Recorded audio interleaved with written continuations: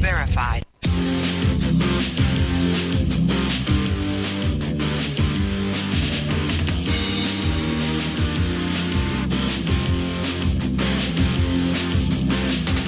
USA is in a crucial stage. It's not because of foreign wars we wage. It's more to do with the colors blue and red. Too many laws and too much government. Can you tell me where the Constitution went? The Bill of Rights is just hanging by a thread. So many people trying to cross the border. And politicians build a new world order. Too many minds are convinced they should be led. I've gotta be free the way God made men. And I won't be ruled by the damn UN. Taking your right to self-defense. They say you're safer, but they don't make sense. Dangerous ones will not turn into guns. Always ask for more. All we buy is made on foreign shores. Come a day when there'll be real hell to pay. I've gotta be free the way God made men. And I won't be ruled by the damn UN.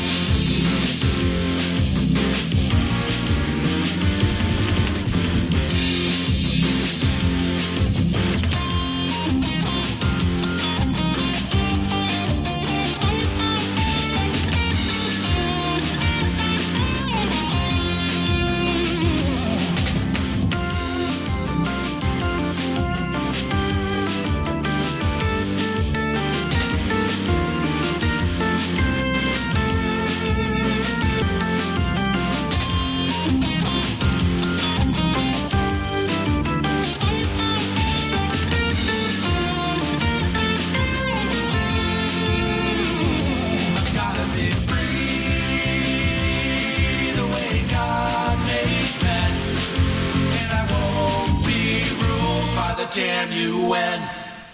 Hello and welcome to today's broadcast of Tap Into the Truth. Hope you're having a fantastic day wherever you are and whatever you may be doing, with all the usual caveats, of course.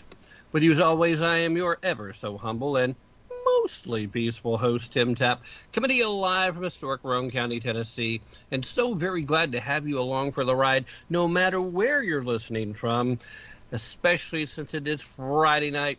We are live broadcasting at WCET-FM in beautiful Columbia, South Carolina. We're going live over the airwaves over at thelastfrequency.com, and we are certainly enjoying being part of the K-Star Talk Radio Network, where we are also live, which means through them, we're also going out on TalkStream Live and Right Talk and Irish Radio. So if you're listening on any one of those locations live, welcome aboard. Thank you so very much. And if you happen to be hanging out over at the MeWe Last Frequency chat room, like Arizona Anti-Hero, affectionately abbreviated as, glad to have you guys along. And if you're not over there, come on, sign up. It's free to be part of MeWe. Just sign in. Find the Last Frequency group and, chat, hang out with Az, and, all that fun stuff. All right, so lots of stuff going on. We're jam-packed with guests today. I am scheduled to be joined by Guy Mitchell, by Maxine Albert, by Ken Crow, and by Ian Pryor. So we're going to have a lot of conversation going on tonight. No big surprise there.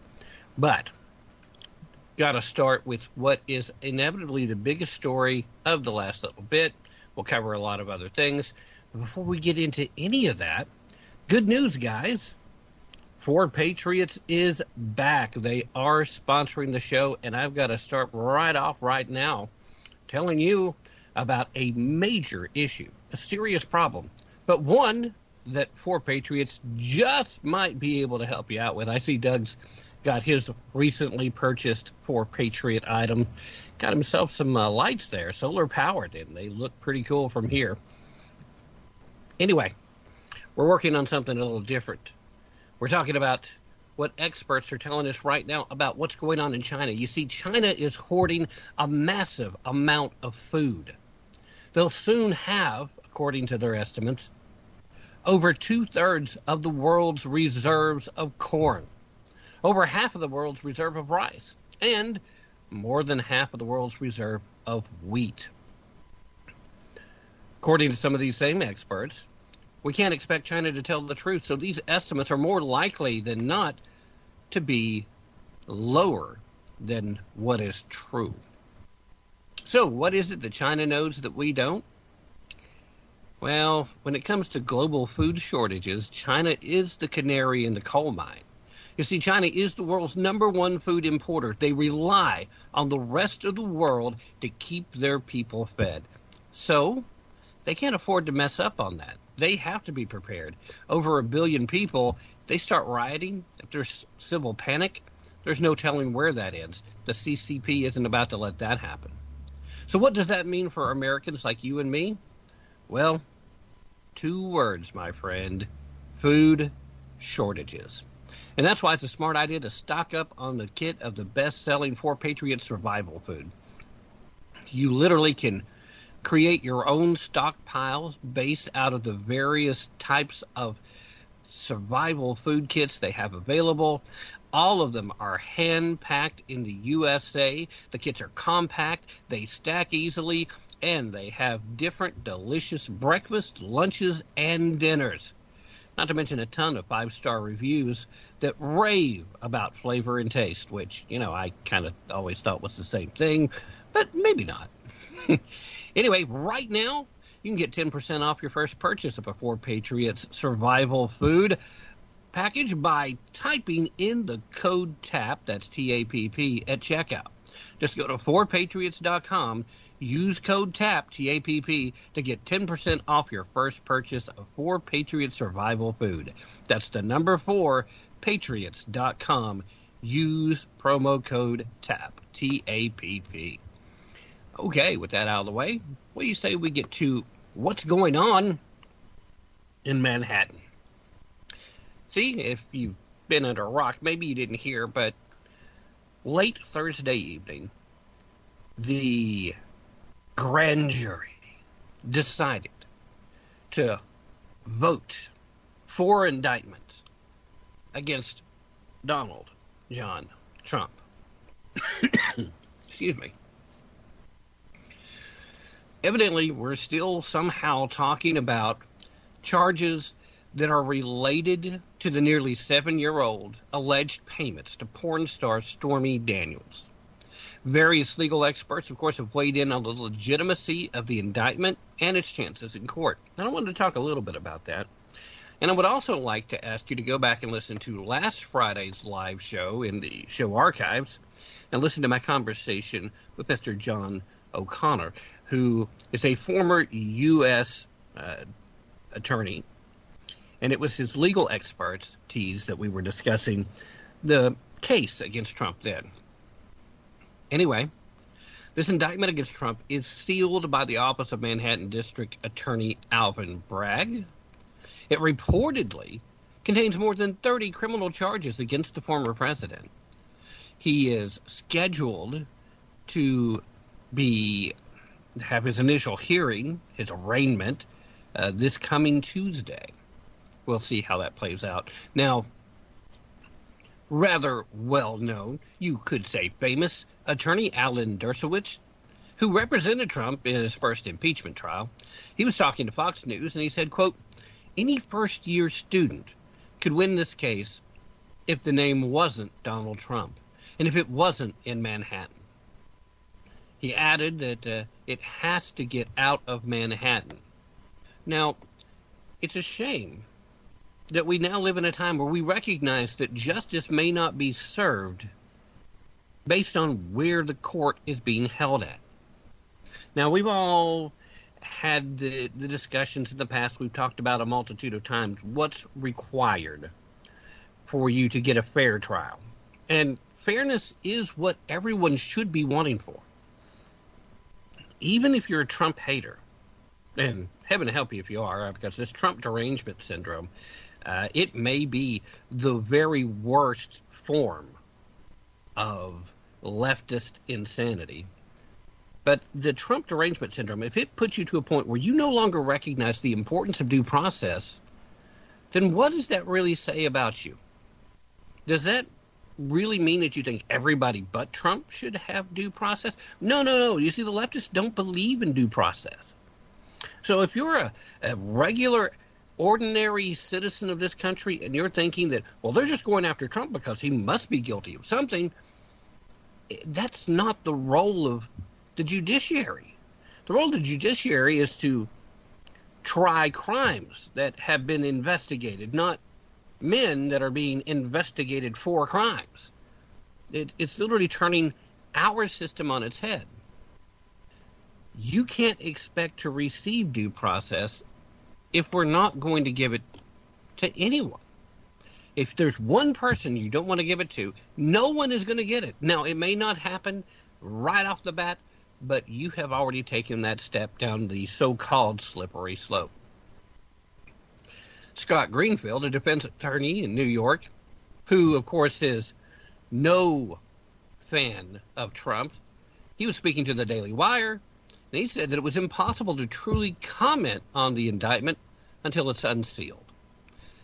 Well, I guess legitimately, if you're an attorney and you believe in due process, then you may believe that you should handle all of this by the book. And technically, that would be correct.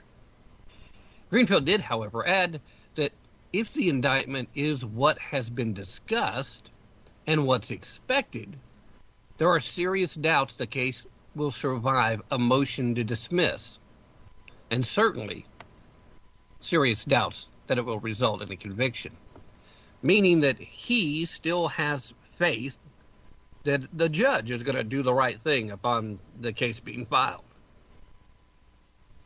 I think Dershowitz made the case that he's been in that particular district enough to realize you can't count on that. William A. Jacobson, a Cornell law professor and the founder of the conservative legal blog Legal Insurrection, which is a fantastic blog, by the way, if you haven't been following. Anytime a court case of any kind is a major news story, if you're not at least getting some of your information on it at Legal Insurrection, you are missing some of the best legal coverage that exists.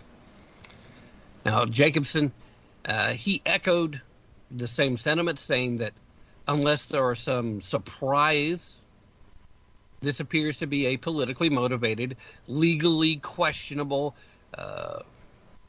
resurrection of stale misdemeanor charges bootstrapped into a felony using a highly unusual legal theory.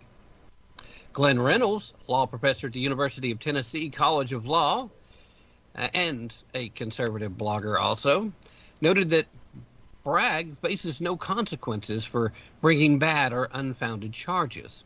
A lot of what I was saying to John O'Connor last Friday. He only has a political upside for him and no negatives. He's not going to be hurt in any way, even if it's just tossed out, but he's still going to get to claim he was the first person to bring an indictment against Trump, and that works very, very well for a guy who has eyes at a different political office. Most people seem to think he wants to be governor of New York. I don't know if that's his next step, but I don't doubt that that's probably not in his 10-year plan. See, it doesn't cost them anything if they lose. In our polarized nation right now, to find juries hostile to people from the other side, it's not that hard. The charge in this case seems absurd. But to see Democratic friends on social media literally popping champagne, well, let's just say that it produced the result that the party and the media wanted so far. They're going to be disappointed when it falls through, but they're still going to feel as if they're making some progress. All right. Well, I can't go on about that anymore without getting overly emotional. However, I believe, if I'm not mistaken, and Doug, you can correct me if I'm wrong, that we are ready to be joined by our first guest. Ladies and gentlemen, let me welcome to the show a first-time guest. He's the author of Global Warming, The Great Deception. He happens to be a member of the Pi Tau Sigma, the International Honor Society for Mechanical Engineers, and he actually received a Distinguished Engineer Fellow at the College of Engineering from the University of Alabama back in 1995. And this new book, his book, Global Warming, The Great Deception, The Triumph of Dollars and Politics Over Science and Why You Should Care, well, it lays out the case that we've been concerned about for a long time. First and foremost, Guy, thank you so much for joining me this evening. I greatly appreciate your time. How are you today? Well, I'm well, and thank you very much for having me on the program. Well, I'm certainly very happy to have you, and I like the fact that it seems like most of the real science that's being collated and brought together and put out for public consumption is coming from areas that you typically wouldn't think would be having their finger on the pulse of climate science. It's, in your case, engineers. I know a lot of people that are geologists that are trying to do this. They know science. They know the science method, the scientific method. They know how to read the data points. They can't be fooled, and they know how to cut through the doublespeak. So you're part of a generation of truth tellers. But this is a topic I have to ask. How is it that you were drawn to the climate change, global warming deception in the first place? Well, that's a great question. Interestingly, it was a very serendipitous encounter about, I guess now 6 years ago, in June of 2017. I attended a dinner party in the mountains of North Carolina, and I was seated at the table with a friend of mine who is a professor at a local college. And I asked him, what were the challenges of teaching the kids today? To which he responded, well, a lot of them just won't accept the truth about certain subjects. And I said, well, what would those be? And he said, well, like global warming, for instance, and that 97% of the people in the world believe in global warming. Well, I had studied mechanical engineering. I majored in thermodynamics, and thermodynamics is a branch of physics that deals with the transfer of heat. It's more comprehensive than that, but probably 70% of the operation of the universe is controlled by the laws of thermodynamics, 20% by the laws of electrodynamics, and then probably 10% classic mechanics. So I had extensive training in the field, and but I didn't respond to his question.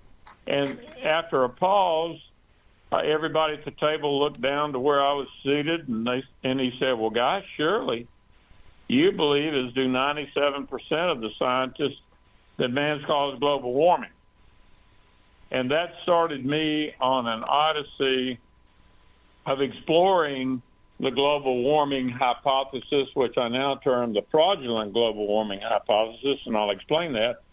But my interest had been in theoretical physics and primarily in particle physics and what CERN was doing at the Large Hadron Collider in Geneva, Switzerland. So it was a diversion for me, but it was a very interesting one.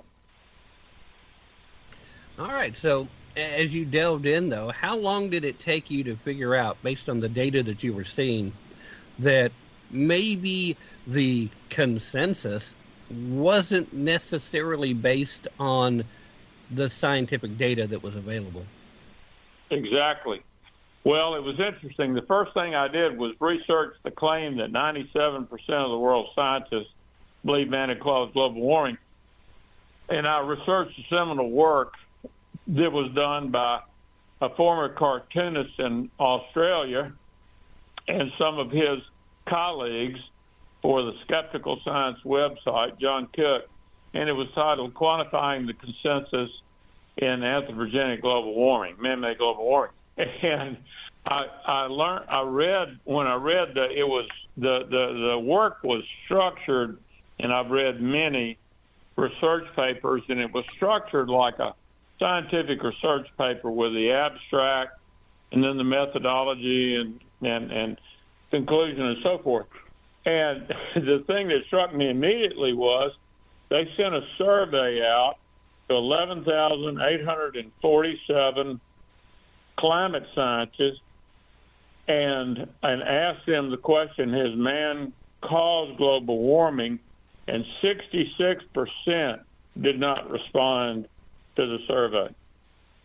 33% responded to the survey. 32% said they thought man had caused global warming. 1% said they didn't know. So they divided 32 by 33 and came up with 97. And they totally ignored the fact that 66% of those surveyed didn't express an opinion on the most important issue in the history of climate science.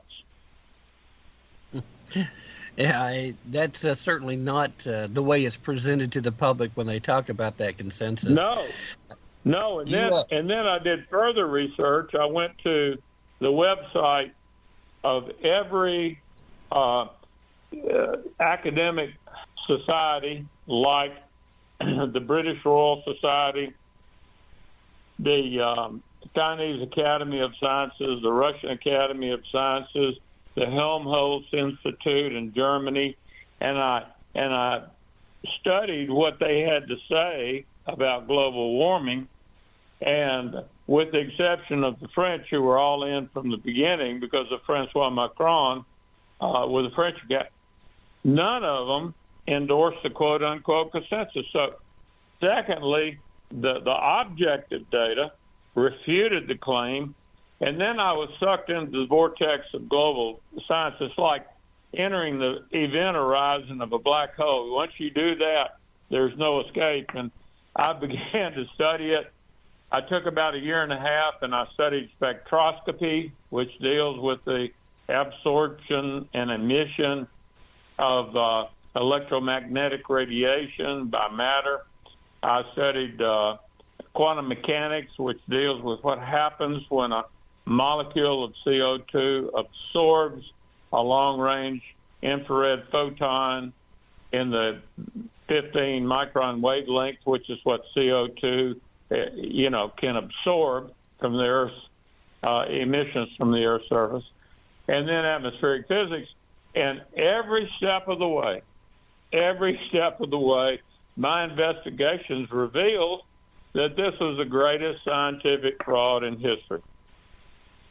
Yeah, it is astounding. You make the case, you start right out the gate explaining to everybody how there's basically 4 different topics that really control the discussion. And, again, that's one of those fears that we have. You point out the fact that, unfortunately, science plays a part, but it's only one part. That research funding is a major issue, that politics becomes part of it, and global economics is also a factor. And it seems like more often than not, especially given the way this topic's been treated, the funding is reliant on the politics, and the global economics is kind of put to the side for the countries that are still heavily dependent, the developed nations in particular, on utilizing these so-called carbon-based fuels to power their economies. Why do we seem to have a disconnect between the politicians and the ideas of the harmfulness that happens when they don't allow economies to function like they should, as developing countries are trying to develop, and the developed countries are still working to improve the quality of life of not only their citizens but everyone else too, through the use of cheap, abundant energy. The man-caused climate change all these carbon fuels, the cheap, abundant, easily accessible, usable fuels, these forms of energy have been demonized. What is that disconnect? Well, you're exactly right. You've assessed it correctly. The problem is that the bottom line is it's all about the money. Science has been sacrificed on the altar of political opportunism for economic benefit. The UNIPCC, the Intergovernmental Panel for Climate Change, which was formed in 1988, has promoted this fraudulent global warming hypothesis since that time. Now, the reason I say it's fraudulent is that if you look at the world's temperature databases, the temperature of the troposphere, which is the first 8 kilometers or about 5 miles of the atmosphere, the landmass, and the oceans, they depict no warming at all. And in particular, what's important about the fraudulent global man-made warming hypothesis is that the temperature of the troposphere, the first 8 kilometers of the atmosphere, cooled from 1979 to 1998. And that's based on satellite readings using microwave sounding technology. And so it's very accurate. It's the most accurate means we have to measure temperature. And that temperature decreased over a 20-year period while the concentration of CO2 in the atmosphere was increasing. Now, that falsifies a hypothesis. Anytime in science, if you hypothecate, if you say that CO2 causes a warming of the atmosphere, and then you measure the temperature of the atmosphere, and it cools while the concentration of CO2 increases, that falsifies, that renders false that hypothesis. So it's and the fact that the UNIPCC, certain world politicians and global investment firms continue to promote that hypothesis is a fraud, because they know that's not that doesn't conform with the scientific method. And the reason is it's all about the money. For the UNIPCC, it's about more money for funding and transferring wealth from the developed nations to the developing nations under the guise of addressing climate change, which has not been related to man-made activities. For certain world politicians like Francois Macron in France and Angela Merkel in Germany and Joe Biden in the U.S., it's all about controlling the electorate. They want to take away your gas stove, for God's sakes, and they want to take away your gas-fired water heater under the guise of addressing global warming.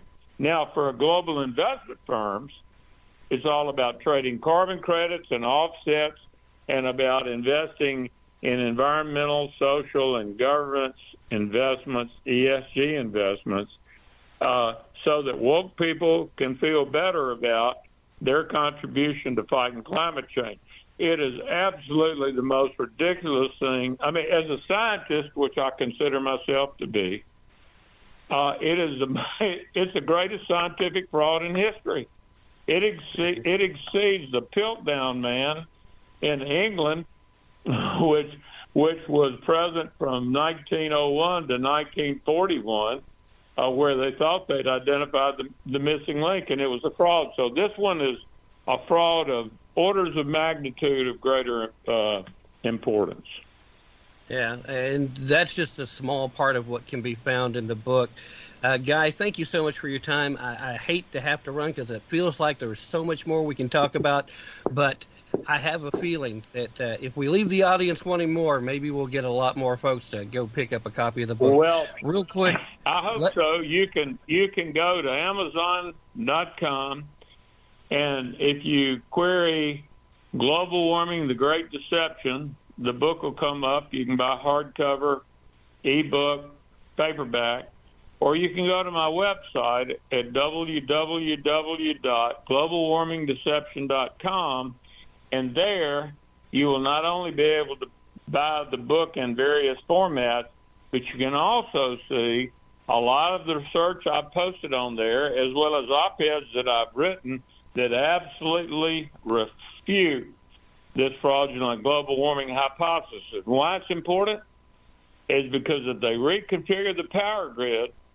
to put more renewables like wind and solar into the U.S. power grid that are unreliable and expensive, we are all going to suffer because we're going to have rolling blackouts. Our businesses will be non-competitive on the world stage, and it will be like it is in Europe now, where they are struggling with the energy crisis they face. All right. Well, certainly well worth the time and energy, and I hope everyone takes the time to follow that and check it out. And we will put a link in today's show description when we go to podcast so that nobody will miss out on that. Thank you very much, sir. Thank you. Godspeed to you. Thank you very much. I enjoyed being with you. All right. Thank you. Ladies and gentlemen, that was bye-bye. Mr. Guy Mitchell. And we'll be right back after this quick break. You're listening to Tap Into the Truth. My name's Joe Biden.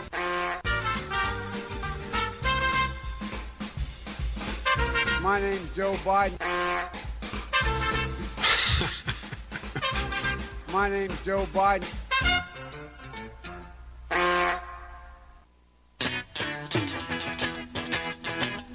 Ever since I was born, American women have either claimed they are victims in a patriarchal society or they are mighty women who can do anything a man can do, not realizing that just like black Americans, women have been hoodwinked into claiming victimhood, much to their own peril. Hello, I'm Ron Edwards. On today's page from the Edwards Notebook, a large number of both black Americans and women have loudly claimed varying degrees of victimhood or bounced to the other extreme, acting out masculine traits and boasting about how they can outperform any man, any place, any time. By doing so, I believe they set themselves up, playing right into the dirty hands of Democrats who, in my opinion, display great hostility and hatred toward those born as females. It's as if American women are now being forced to back up their many decades of selling societal wolf tickets as they howled at and even threatened docile American men.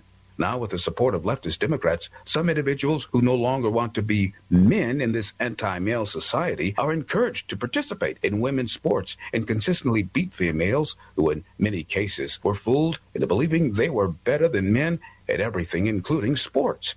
Even Tulsi Gabbard recently stated that Democrats are trying to erase women as a category of people. I'm Ron Edwards. Join me live weekdays, 3 p.m. Eastern. To find out where, go to theronedwards.com. Second Skull is a protective headgear company with a patented line of impact-reducing products.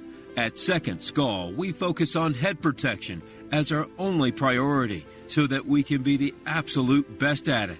Second Skull has protection for every sport and for every athlete. These products are patented and proven. Second Skull is a protective headgear company. Constitutional Grounds, the hot air roasted coffee that produces a smoother, richer, healthier, and less acidic coffee. Our unique hot air roasted coffee has a most delicious taste that everyone is raving about. Because you want the best, Constitutional Grounds is the coffee you want in your cup. Simply go to theronedwards.com and click on to the Constitutional Grounds coffee display to make your purchase. Constitutional Grounds, the coffee you want in your cup.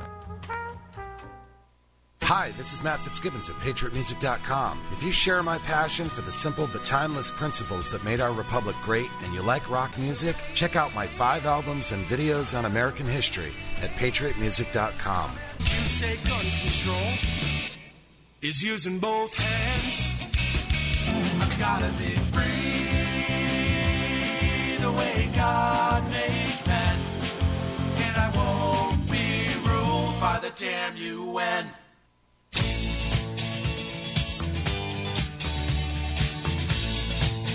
This is Tim Tapp, host of Tap Into the Truth. Don't take my definite, don't take their word for it. Be prepared to put in some effort, and most importantly, use your brain.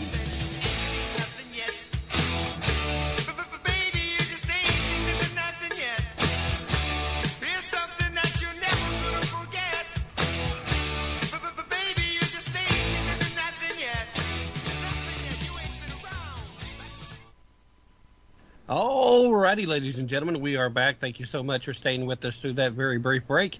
Of course, ran a little long with the previous guest, which means we're running a little late bringing on my next guest. We are talking now to another first-time visitor to Tap Into the Truth. We're talking to Maxine Albert, longtime partner of the author Curtis Ellis, who most of you are familiar with. Unfortunately, Curtis died from his battle with cancer back in February of 2021, but Maxine has continued to pick up the mantle, and she's here to talk to us about currently a little bit about the current relationship with China and Russia and how that's continuing to evolve. And we'll talk a little bit about the book Pandemonium, China's Global Strategy to Cripple America, as we proceed with that. But before we get into anything at all, Maxine, first and foremost, thank you so very much for joining us. Thank you for being patient. And above all, how are you doing today? I am doing well. Thank you. Thank you for having me and giving me a platform for this great, really important message. Oh, absolutely. I absolutely have been trying to make sure that people are aware of what's really transpiring for some time. And it really does seem like, despite the fact that a lot of people really do seem to know what's happening, there's still this major disconnect, especially between corporate America and the adversarial nature of China, how we seem to almost be funding our own demise. But before we jump into any specific topics, I definitely wanted to get your overall take based on the research that you're familiar with and all the work that you've done. What do you see actually transpiring right now between China and Russia? Well, it's a great question. And what Curtis Ellis wrote about in this book, it's so, at the time people were calling him an alarmist, and now his writings have been called prophetic, is that China and Russia have forged an alliance, and their main enemy is the United States. And President Xi and Putin have just formed an alliance to get control of all the global technology, to keep it, to change it, to make it the new standard, which would mean that they could control populations, they'll control elections. It's really scary. And General Milley, the highest ranking general, that we have, he just said yesterday that China and Russia together are two malicious, large, dangerous actors that we have to stop. And to your point, when you first said, it seems like the corporations are not doing this, well, it's all about the money, isn't it? I mean, Curtis Ellis saw that the reason we're in this situation today is because the corporations, Wall Street, and the government went with the money and didn't think of the American people, exactly to your point. And in this book, Pandemonium, Curtis, it's not only a wake-up call, but Curtis gives a plan to change that. A plan to cut off the power of China by decoupling and bringing our supply chains home. Yeah. And again, that's something that not just Curtis, but a good number of reasonable people of slightly higher than average intelligence that looked at the actual data and they understood. I had nothing wrong. I saw nothing wrong with the attempt initially to say, okay, if China is going to open up, maybe we can introduce what it's like to have some financial independence, and maybe that would lead to change. But it was made very clear early on that was never going to happen. The CCP took over everything. They still control every business, even the businesses that profess to be private industry have to answer to them. And it still leads me back to that disconnect because, like you said, we got a lot of corporate entities that are heavily involved with China. They're making a lot of money there, but this is still only short-term gain that has a long-term drawback. At the end of the day, it's not going to be profitable if we continue to finance our own demise. But it does seem like some of these bigger corporations that are involved, they seem to be run by folks at the moment who've been indoctrinated by the leftist ideologies and for these folks, a lot of them tend to look at the CCP as a role model. So they're perfectly content. They probably believe that when all the bad things that can eventually happen do happen, that they'll be okay. They'll be seen as fellow travelers. But I really don't think that's the case. Would you feel like that's an accurate statement? Well, it's so true. What's so interesting is that 2 weeks ago, the first meeting ever with the new Select Committee on China in the House, from both Democrats and Republicans, they both said, united, China is our number one enemy. We have got to decouple from China. It's crazy that we're dependent on our number one adversary for our supply chain. And they both said, Democrats and Republicans, we underestimated China. We always underestimated China. But Curtis Ellis never underestimated China, because it became clear, just as you said, that China is trying to weaken us, trying to change the world order, and it's all about the money. So, as Curtis Ellis said in the book, Washington slept while China grew. And they slept because they made money. They're making money, and they sold out the American people. And there's a very short time now to change that and change direction. And this is so important, and everyone needs to buy this book, Pandemonium by Curtis Ellis. Give it to their congressman, give it to the House of their senator, and hold people accountable. Yeah, there's no question. That is the major thing that's missing, regardless of what the topic is. When we're talking about politics, especially federal politics, the level of accountability has been absent for a long time. They write themselves back doors and ways out. But what's transpiring here is so insidious. And again, Curtis lays out exactly how China has been going about their growth behind the scenes. They're literally buying influence around the world, and they're doing that, again, primarily through business that they're conducting with the American audience.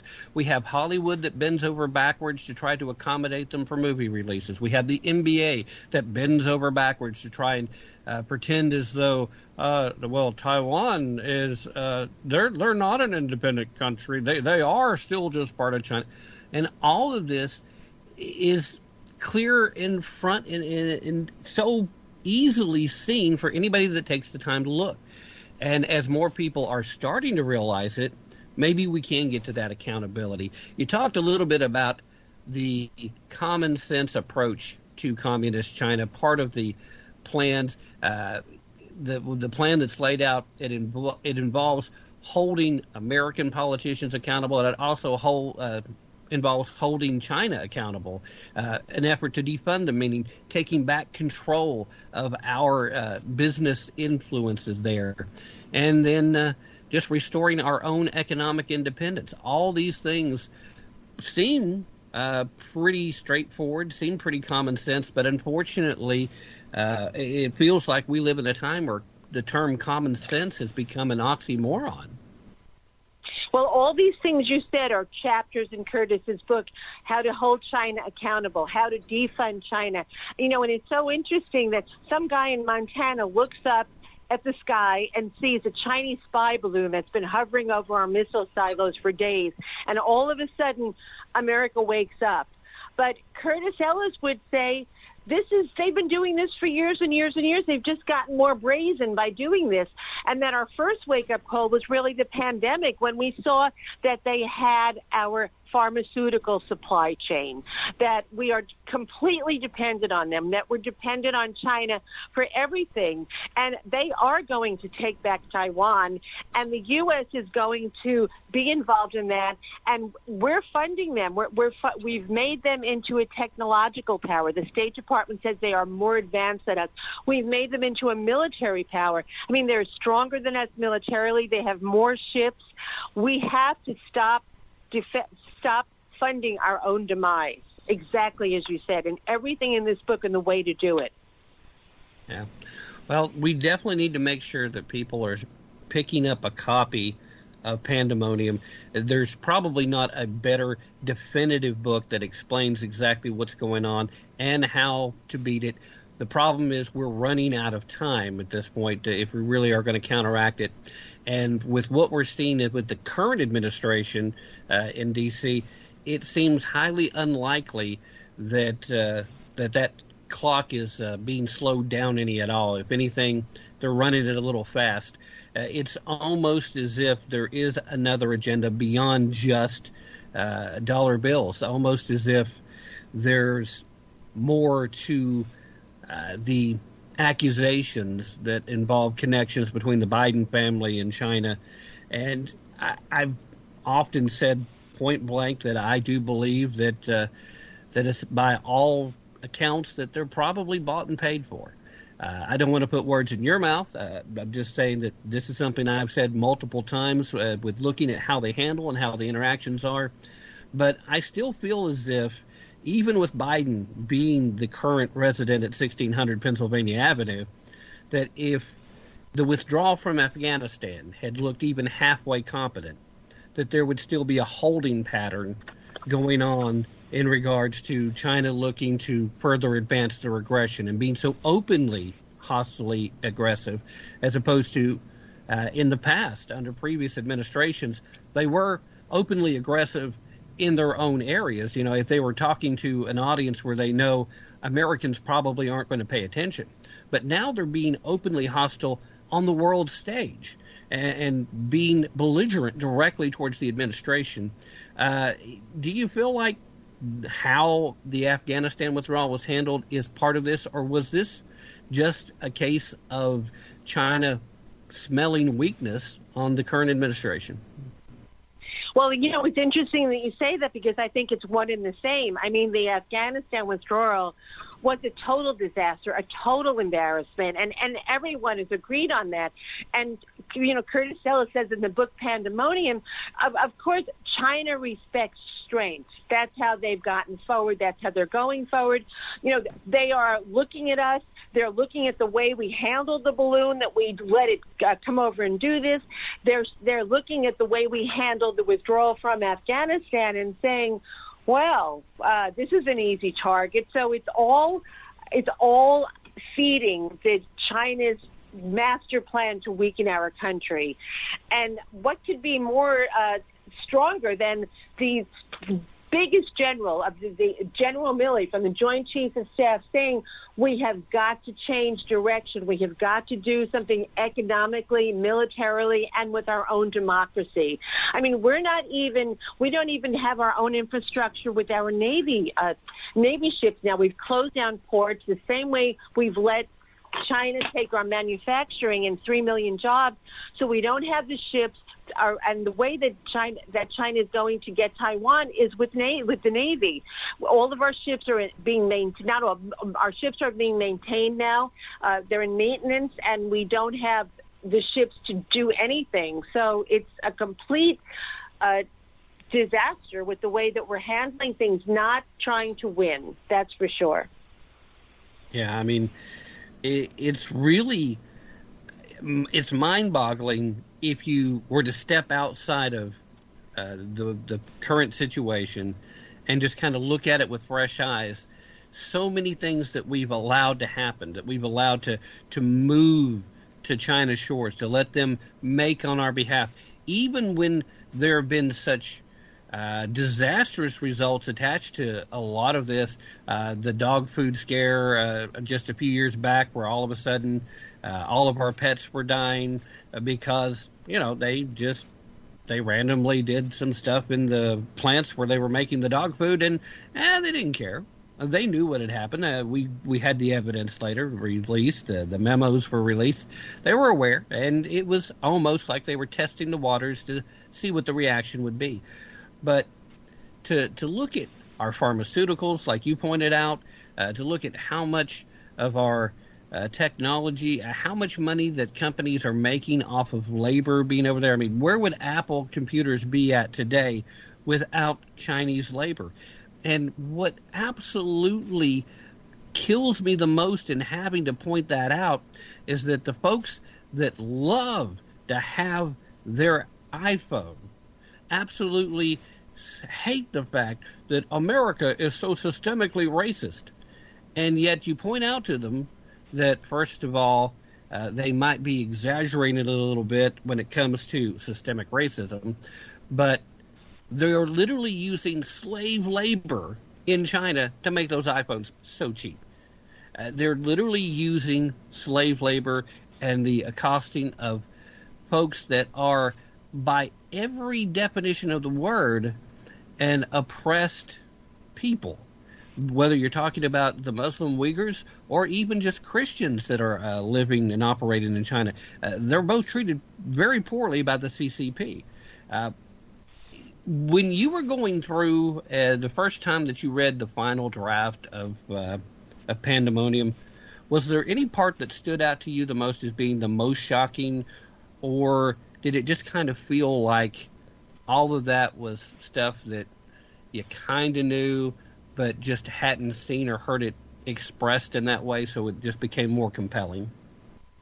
Well, that's a great question. I found it shocking, and I did not think I would. And some of the things that I found shocking, the pervasive way that China has been doing things to our country. I mean, even to the point of how the Confucius universities, how they've brought over students here to spy on us, to professors at universities being criminally charged and now in jail for passing on information, to the way that money has been the evil power as it always is, or so much of the time for Wall Street and corporate America to just sell out the American people. And I tell you what's really shocking, or for me, maybe amazingly hopeful, is that Curtis called out every single thing. And he also was showing how even the people who were saying, oh, yeah, well, now with China, we've got to do something, that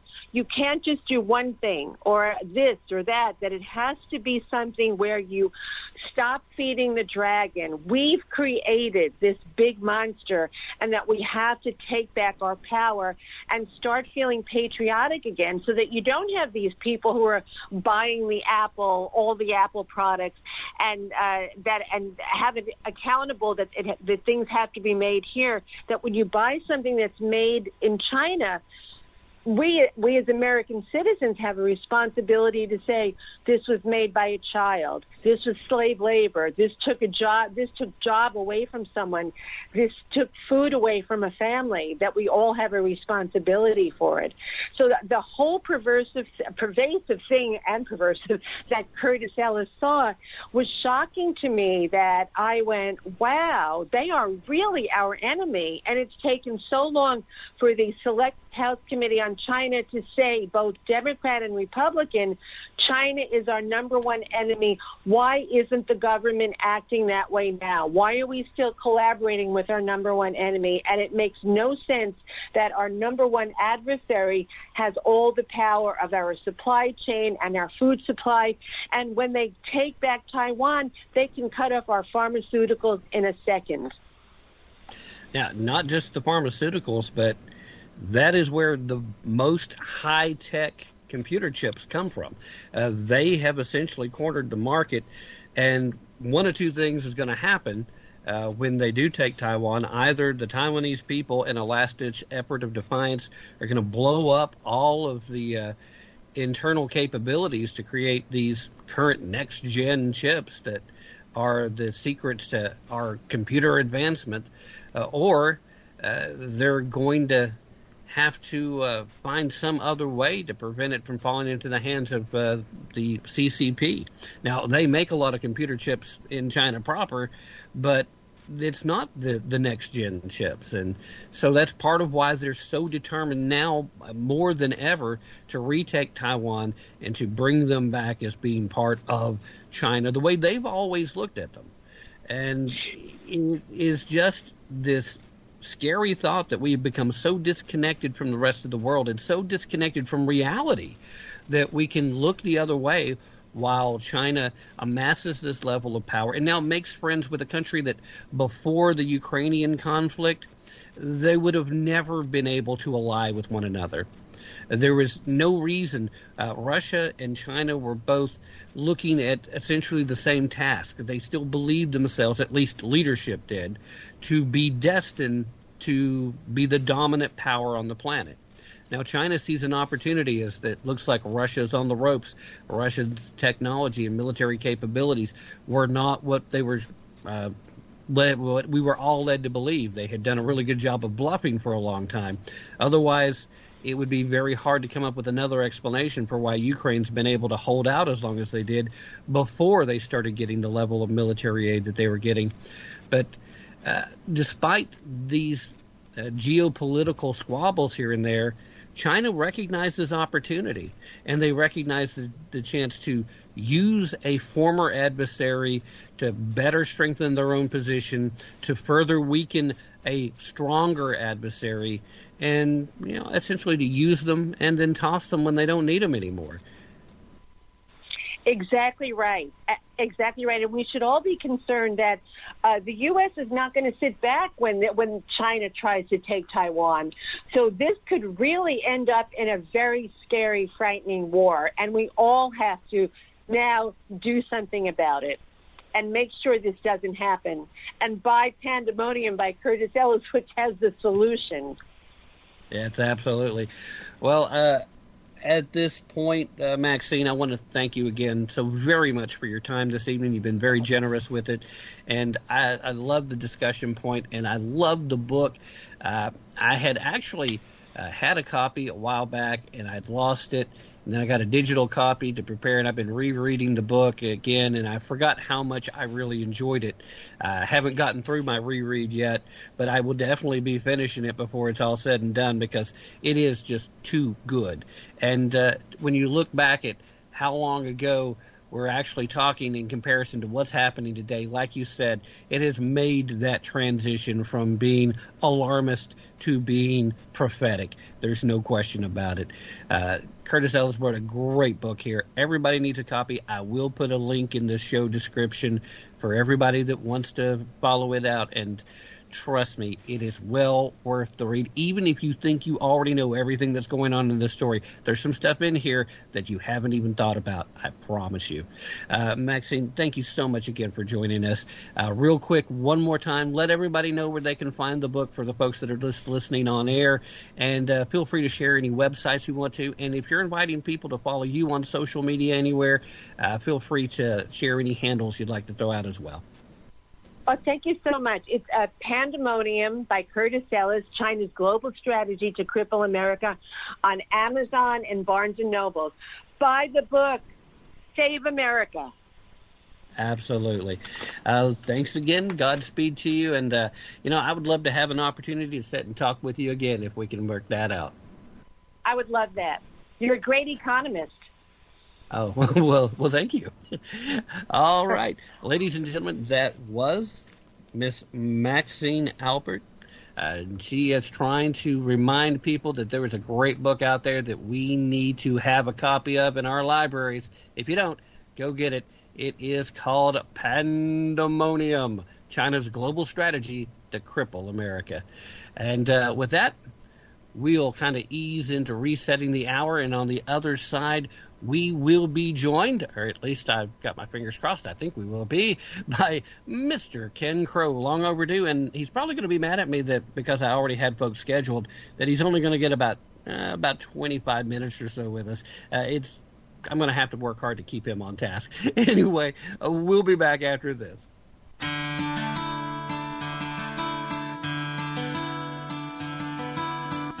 This is Matt Fitzgibbons from PatriotMusic.com, and you're listening to Tim Tap and Tap Into the Truth.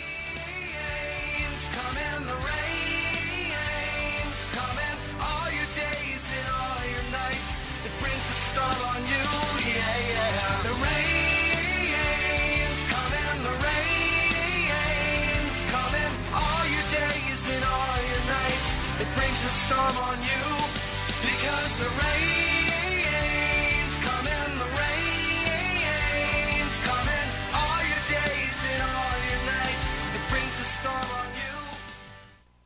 Oh, I got you. You thought I didn't see you now, didn't you? You try to steal This is Tim Tapp, the ever so humble and mostly peaceful host of Tap Into the Truth, that you can hear right here, K-Star and the Vera Networks, Fridays, 7 to 9 p.m. Eastern.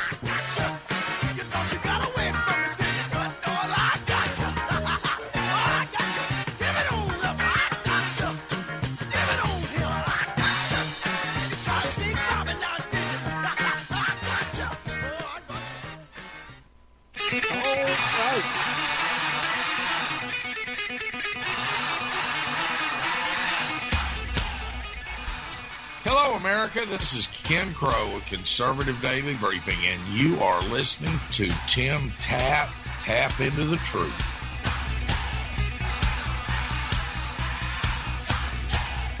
All right, let's try that again. Live radio is fun for a lot of reasons, and that's just one. We doubled up on that, and you know what? I like it. I dig these lighters, especially the new funky ones, and then the classics, and that one is a classic. Before we jump into anything else, we are diving headlong into hour number 2 of tonight's live broadcast. And if you are here live, thank you so very much for being here. I certainly appreciate it. But you know what? If you're listening after the fact to the podcast, I appreciate that too. So, keep listening. That's the message. Before we bring on our guest, I do have something to mention to you first and foremost, and that is a word from our sponsor. You see, before last month, we were heading into spring, and when we're in spring now, and we were concerned then about the storms that are coming, and of course you heard the news at the top of the hour. There's another major storm system coming through. So having backup power generation is important. But now having power isn't the only thing you need to be concerned about. See, right now we've got experts warning us that China is hoarding a massive amount of food. According to those experts, China will very soon have nearly 2/3 of the world's corn reserves, over half of the rice that the world has available, and over half of the world's wheat. Ask about it, China's going to lie. In truth, the fact that the numbers we have are estimates based on what they've admitted to means that it's probably numbers that are going to be much higher. So then you have to ask yourself, what is it exactly that China knows that we don't? Well, I can tell you, when it comes to global food shortages, China is the canary in the coal mine. They are the world's #1 food importer. They rely on the rest of the world to keep their people fed. So what does that mean for regular, everyday, average Americans like you and me? Well, 2 words, my friends: food shortages. That's why it's a smart idea to stock up on survival food. We're talking about emergency food for emergency purposes. We're talking about some of the best-selling 4 Patriots kits, rated to last for 25 years if need be. You can create your own stockpile of the survival food kits from 4 Patriots. These are hand-packed in the USA. They're compact. They stack easily. They have different, delicious breakfasts, lunches, dinners, not to mention a ton of 5-star reviews that just absolutely rave about the taste. Right now, you can get 10% off your first purchase of 4 Patriots Survival Food by typing code TAP at checkout. That's TAPP. Just go to 4patriots.com, use code TAP to get 10% off your first purchase of 4 Patriots Survival Food. That's the number 4, patriots.com. Use code TAP, TAPP. All right, I'm getting the signal from Doug that as of right now, Ken has not yet joined us. So we'll see if we can maybe get connected with him shortly. He was actually very, very excited about coming on and talking. He'd recently written his solution and posted it, of course, over at Conservative Daily Briefing in regards to how do we keep our kids safe in schools. And I don't want to go too in depth with it because this feels like a conversation that needs to be had with Ken. He was making a very strong case. It's not a lot different than things that we've discussed here on the show as far as solutions to the problem. But there were a few tweaks that he had made that make it uniquely his, and that makes it well worthwhile. I did share it on social media. In fact, I'm pretty sure I don't remember if I put it on Locals, but I think I did put it pretty much everywhere else that I'm active. So there's a really good chance that if you haven't seen it and you're not real sure how to get the Conservative Daily Briefing, which, not hard, conservativedailybriefing.com, but if you're one of the folks who follow me, either the show or me personally on social media, you can probably scroll down my page and find it easy enough too. And I'm going to peek in on Doug real quick again. Still no Ken. Well, I don't know what's going on with Ken, and I'm hopefully everything's okay. Ultimately, that's my big question. And I hope he's not confused again about the time. We did have an issue last time he was supposed to be on because he got confused with the time. But I was pretty clear about it when I was talking to him.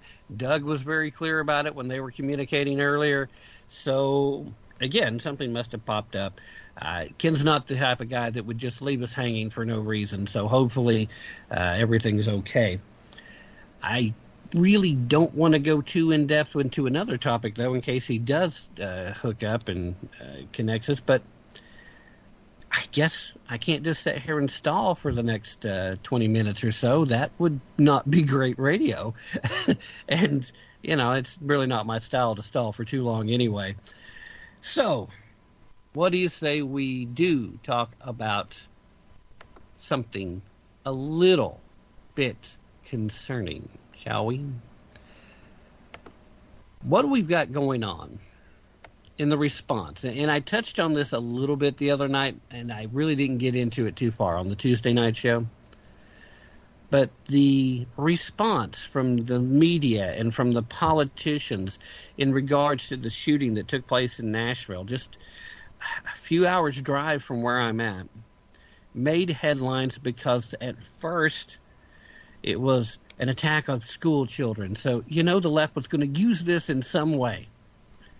Then we discovered that the shooter was actually a transgender person, which, by the way, several mainstream legacy media outlets have now forbade the use of the word transgender when reporting on this story. Again, because that part hurts their narrative. But they fall into this category. This was going to be guns are killing children and Republicans are standing in the way. Republicans are standing with the gun lobby. Republicans are standing with the gun manufacturers. Republicans want you to be shot. Except, that's not really the case. I'll remind everybody once again, the narrative here, unlike what we saw in Uvalde, Texas, and I really, really don't think that what happened in Uvalde is very emblematic of what would happen in most of Texas. But the police in Nashville approached this exactly the way you're supposed to approach a situation where you have a live, active shooter situation in a school. You go towards the gunshots and you engage as quickly as possible, and you either become their next target or you take them out before they can target someone else. They did exactly that. This young girl who wants to be a guy, wanted to be a guy, I guess doesn't really want anymore anything. She looked, and I've said this before, and I haven't gotten any pushback on the idea. If you've seen the footage of her shooting her way into the school and then her clearing the halls and moving around, we've heard about the manifesto and we heard about how she had planned this out. But the way she's moving, she doesn't look like military. She doesn't look like paramilitary. She looks like she was playing Fortnite. That is the look that this girl wants to be a guy had. They had already had this transgender day of vengeance scheduled. It had been called for. And evidently now there's some discussion about whether it's actually going to happen. Evidently too many of us normies know it's coming now. I would be very surprised if they still don't do something, maybe not necessarily at the Supreme Court anymore like they were scheduled to initially, but we'll see something, because we saw a bunch of activists storm the Tennessee Capitol building demanding gun control. As Matt Fitzgibbons very, very aptly points out, gun control is using both hands. That's the only gun control that our Constitution will permit, and the more you try to change that, the more you're going to get pushback from regular, law-abiding American citizens. We do not have the tolerance for you to continue to punish law-abiding citizens by trying to criminalize our God-given, constitutionally protected rights. Oh, but Tim, guns are killing people. A gun is an inanimate object. A gun is a tool to be used by a person. We even had the quiet part said out loud the other day. I forget exactly who it was, because it was just a kind of a drive-by clip, but we heard the discussion, and this one lady pundit, I don't know if she's a pundit or if she was a reporter. Like I said, I forget. I just heard it, saw the clip. I've moved on since then. But she said, pronouns don't kill people. People with guns kill people. And you see, she did say the quiet part out loud. She just didn't say the rest of the quiet part. Because, yes, people with guns kill people. Some of them, not all. In fact, not even most. A very small percentage, actually. But people with knives kill people. People with hammers kill people. People with the use of their bare hands and enough anger and hatred in their hearts, kill people. Again, not all, not even most, barely even some. But at least she said that much of the quiet part out loud. People with guns, not the guns themselves, people. People kill people. The inanimate object, you sit there, you leave it alone, it's not doing anything. The left is so far off their rocker, and they're desperate to push gun control now louder and harder than they ever had, because they can't let people stop and think what is really going on in the so-called trans community. 4 of the last 6 mass shooting events have been actions taken by people that both identify differently than the standard 2-gender conformity platform, trying to merge their language and actual English, and it doesn't work too well, naturally. Now, not all of them have identified as transgendered, but 3 of the 4 did. There was some level of sexual confusion regardless.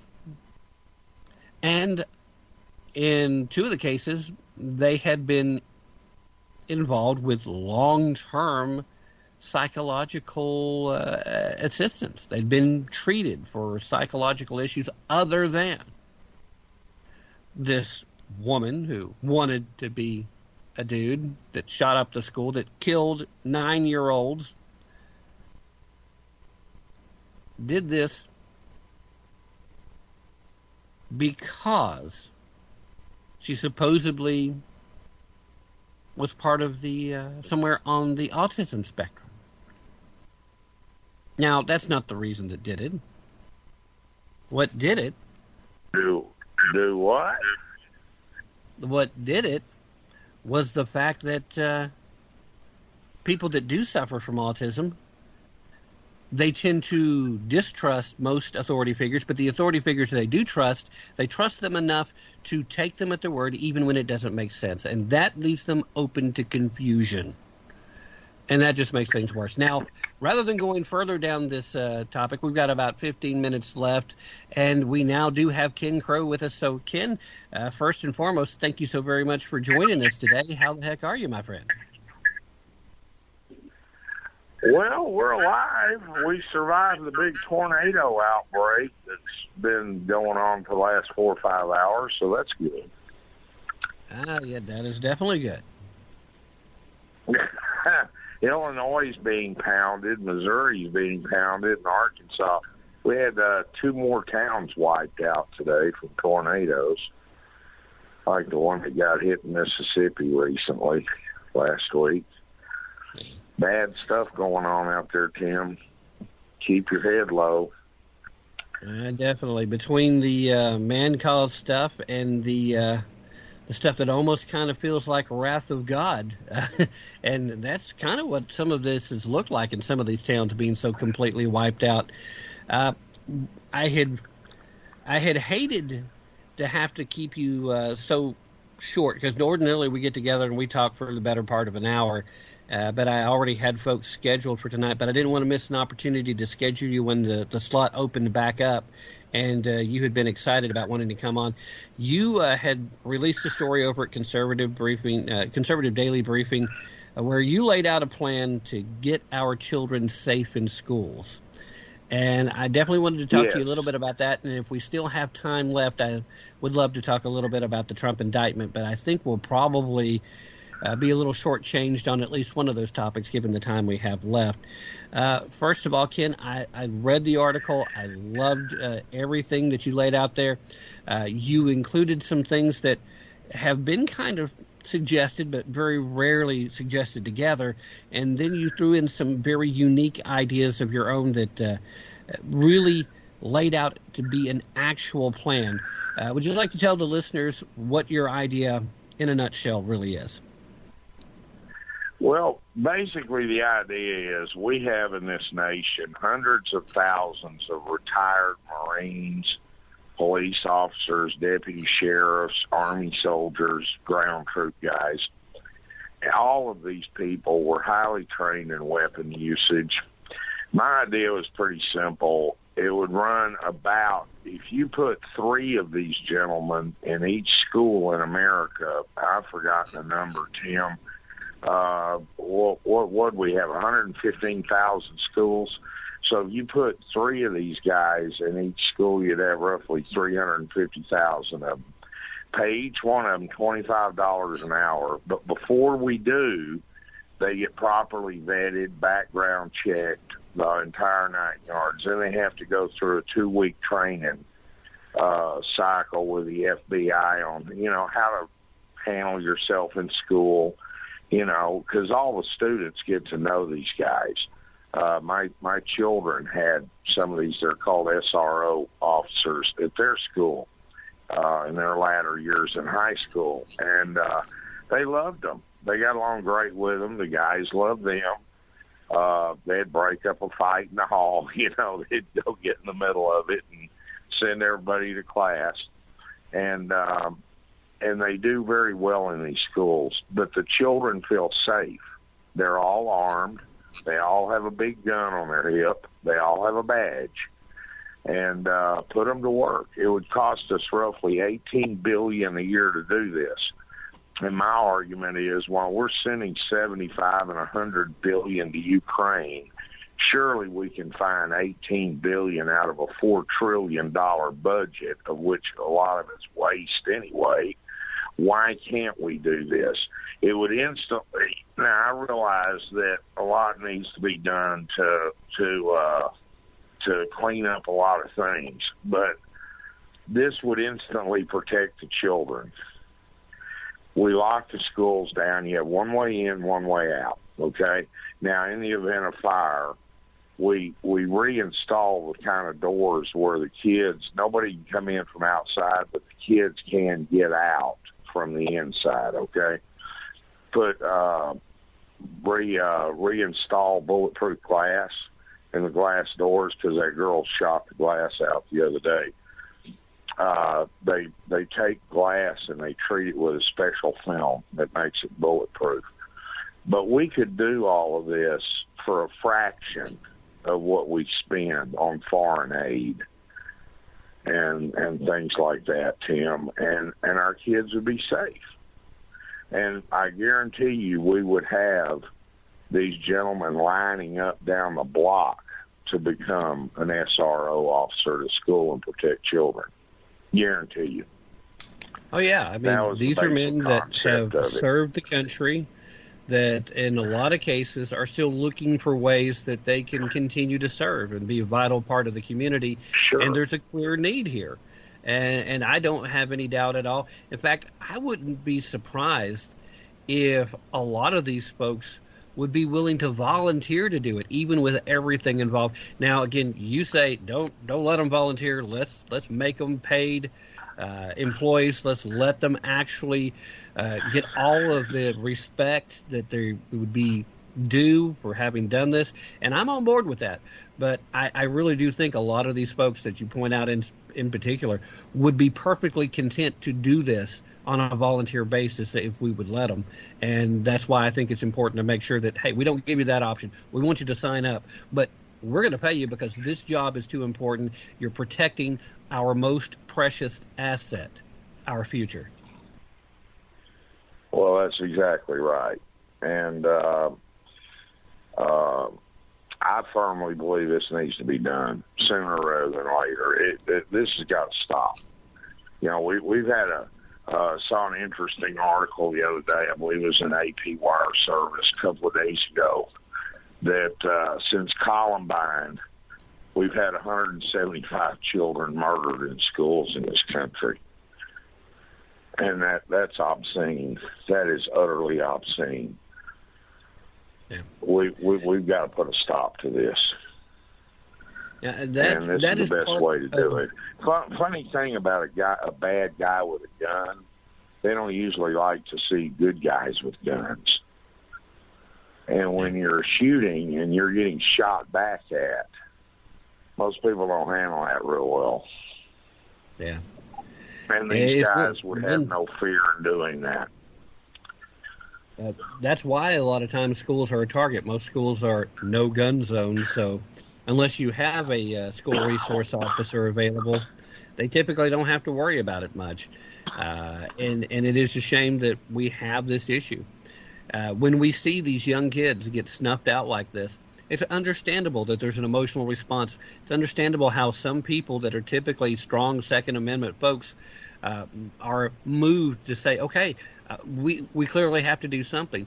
But it only takes a little bit of time and a little bit of removal from that initial emotion before you start realizing that everything that the left tries to offer up as a solution, it completely not only infringes on your God-given constitutionally protected rights, but it also deprives you of due process, which is something that we're struggling to try to hold on to. So a solution like what you're offering here goes a really long way. We really need to put more good guys with guns in between the innocent people that would be targets otherwise and the bad guys with the gun.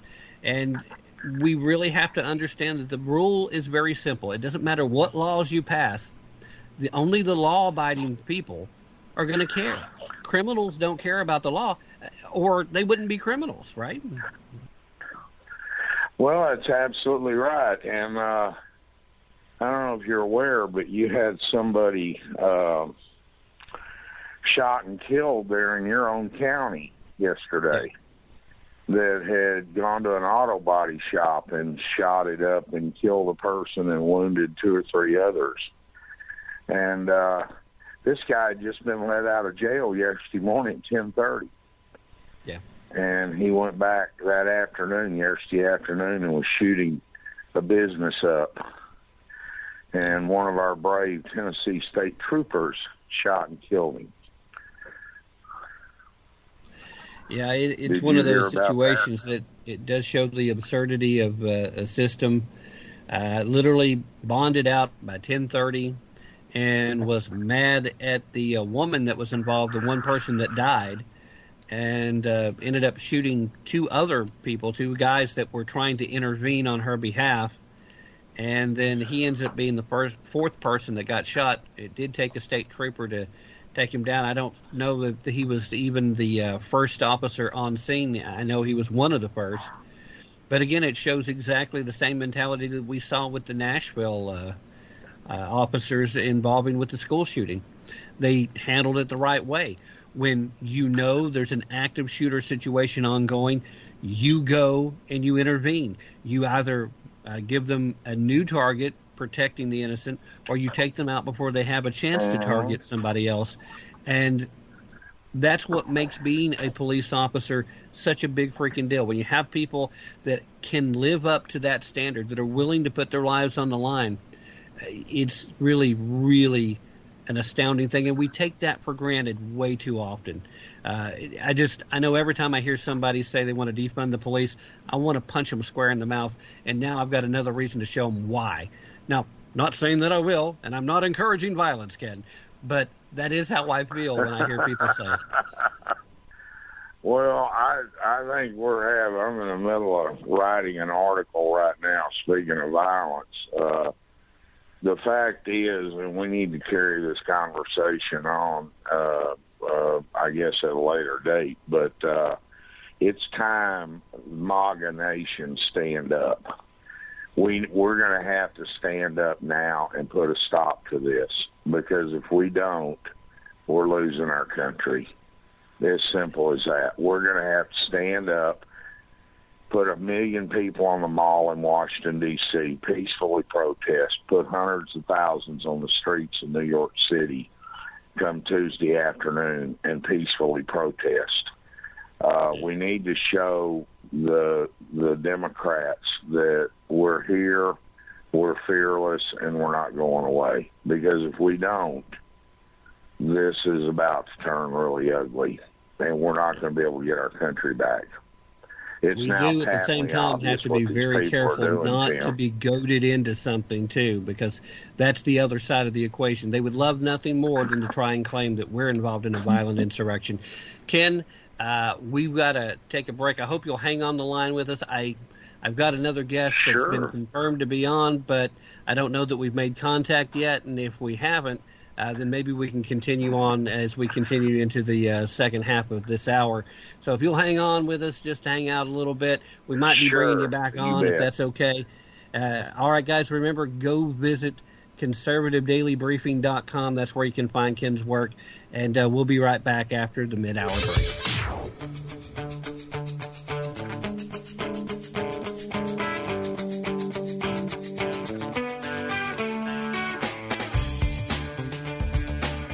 I'm Ron Edwards, host of the Edwards Notebook, and you're listening to Tim Tapp and Tap Into the Truth. Right here, right now, there is no other place I want to be.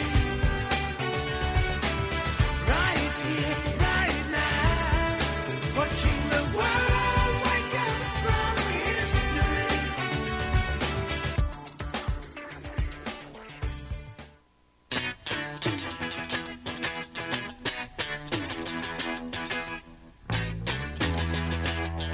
Since its inception, the Democrat Party has been an organization hell-bent on wreaking havoc against our liberties, economy, and, more recently, in direct opposition to our national security.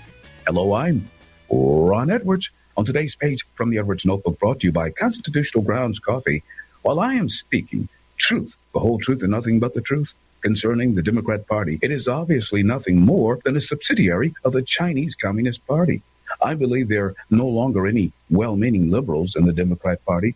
The Democrat Party is today a cataclysmic cauldron of wicked far-left lunatics seeking to literally kill liberty, destroy the economy, and assist China in its effort to dominate what remains of our beleaguered republic. The Democrat Party agenda is now 100% based upon the evil doctrine of Karl Marx, with increasingly heavy-handed tactics that Chairman Mao would be proud of to see here in the United States. Democratic legislators and Joe Biden do not serve on behalf of the best interest of we the people. If it's good for America, Democrats oppose it. What's bad for America, the Democrats support it. The wide open borders and illegal border crossing invasion is self-evident of that fact. I say we stop the demented Democrats before they kill our republic. I'm Ron Edwards. See ya on the next page from the Edwards Notebook. Beanstalk's designed specifically for people who haven't started investing yet, or don't know how to do it, or haven't been trained how to do it, or are worried about investing in the stock market that they've never done before. It's a robo-advisor system that really simplifies the investing process. In other words, put aside 10% of your salary each week, maybe just $100, and let it go to work in the stock market for you. And what Beanstalk does is basically automate that process for you. Easy to set up. You can transfer directly from your bank account and puts it into exchange-traded funds, which are baskets of many stocks, which gives you diversification. That's the whole key. The idea that you can have this done for you weekly or bi-monthly. But the most important thing is to start now and make it so that you are putting something aside for your own retirement. Beanstalks just makes it really simple to do.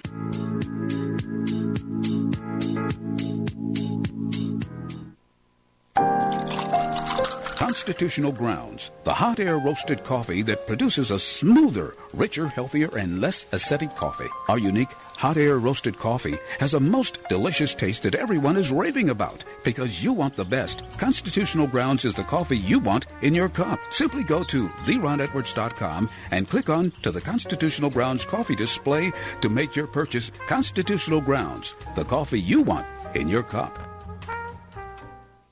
Hi, this is Matt Fitzgibbons at PatriotMusic.com. If you share my passion for the simple but timeless principles that made our republic great and you like rock music, check out my 5 albums and videos on American history at PatriotMusic.com. You say gun control is using both hands. I've gotta be free the way God made men, and I won't be ruled by the damn UN.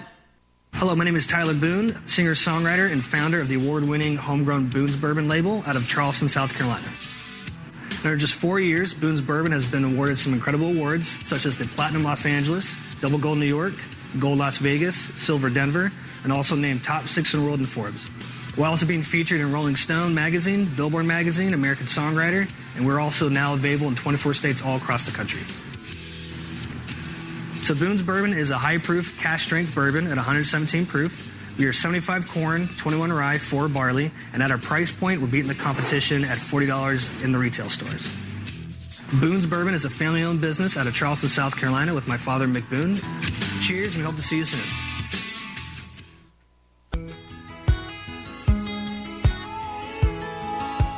You're listening to Tap Into the Truth.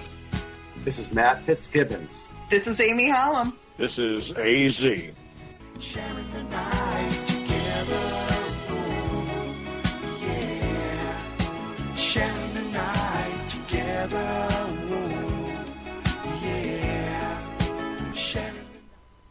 All right, ladies and gentlemen, that was just a few of the people that hang out in the chat room on the regular.